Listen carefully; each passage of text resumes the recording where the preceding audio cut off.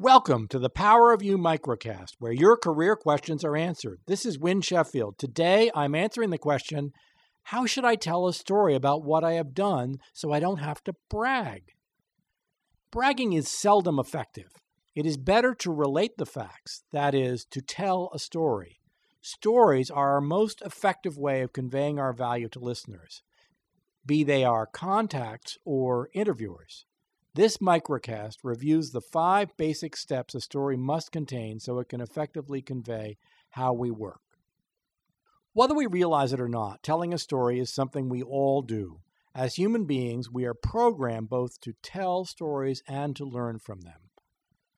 Stories, from fairy tales to Hollywood to successful job candidates, can be broken down into 5 simple steps told in chronological order. 1. The context. 2. The call to action. 3. Learn and plan. 4. Problems and resolutions. And 5. The result. 1. The context. Set the scene.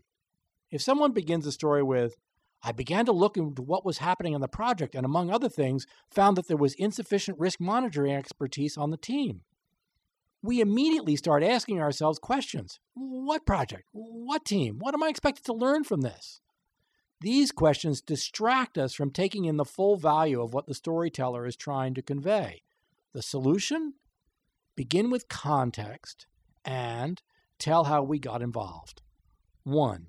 The context or scene setting answers questions like, where were you? Name of company, job responsibility, stage of your career, etc. What were your responsibilities? What other background or factors would help the listener understand the story? In our example, it might go something like this. I was a senior systems analyst at General Amalgamated.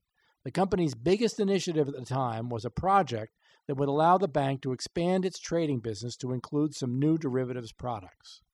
The next step is the call to action, the trigger, or how we got involved. One day, my boss's boss called me in and told me he was worried that the project was falling behind. He wanted me to troubleshoot and find problems. In this case, the trigger was an assignment. Other possible triggers include a call from a client or simply an idea we had. After a call to action comes step 3, learn and plan. I began to look into what was happening and, among other things, found that there was insufficient risk monitoring expertise on the team. This step involves our thinking and initial consultations with others. It is a process of discovery, perhaps being unclear about how to proceed initially, looking at past experience for ideas, checking with others, considering options, and ultimately choosing how to move forward. At this point, many storytellers skip the 4th step, problems and resolutions, and go directly to step 5. We were then able to deliver the system within our time frame and budget. In skipping to the success, we think we are avoiding the pain and awkwardness of a messy process. In fact, we are leaving out the most valuable part of our narrative, how we act in adversity. When deadlines are missed and problems occur because of normal miscommunication and general chaos, it takes considerable skill to succeed. It is in dealing with these realities that we show our greatest value. To skip over how we perform here is to severely undersell ourselves.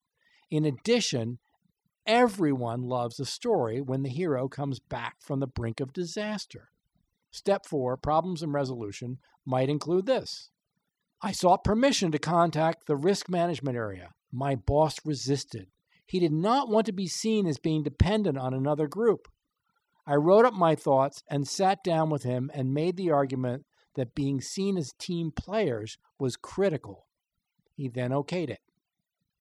I developed a relationship with the risk area, showing the importance of this system to them. They came up with the resources to support our development effort. Step 5, the result. We were then able to deliver the system within our time frame and budget.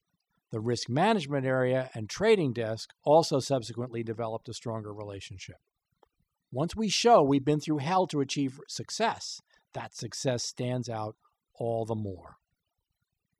Go back to any of the stories that come from your resume bullets, old reviews, memories of things that make you feel good, and things you do all the time. Pick one to start. Identify the steps outlined in this microcast, being sure to find problems along the way that you overcame. This is an activity that usually benefits from being approached in smaller bits over a number of days. Details tend to come back gradually.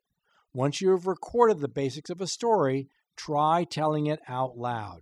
Even if it is only to yourself, details will emerge. Speaking it brings the story alive and makes it more real.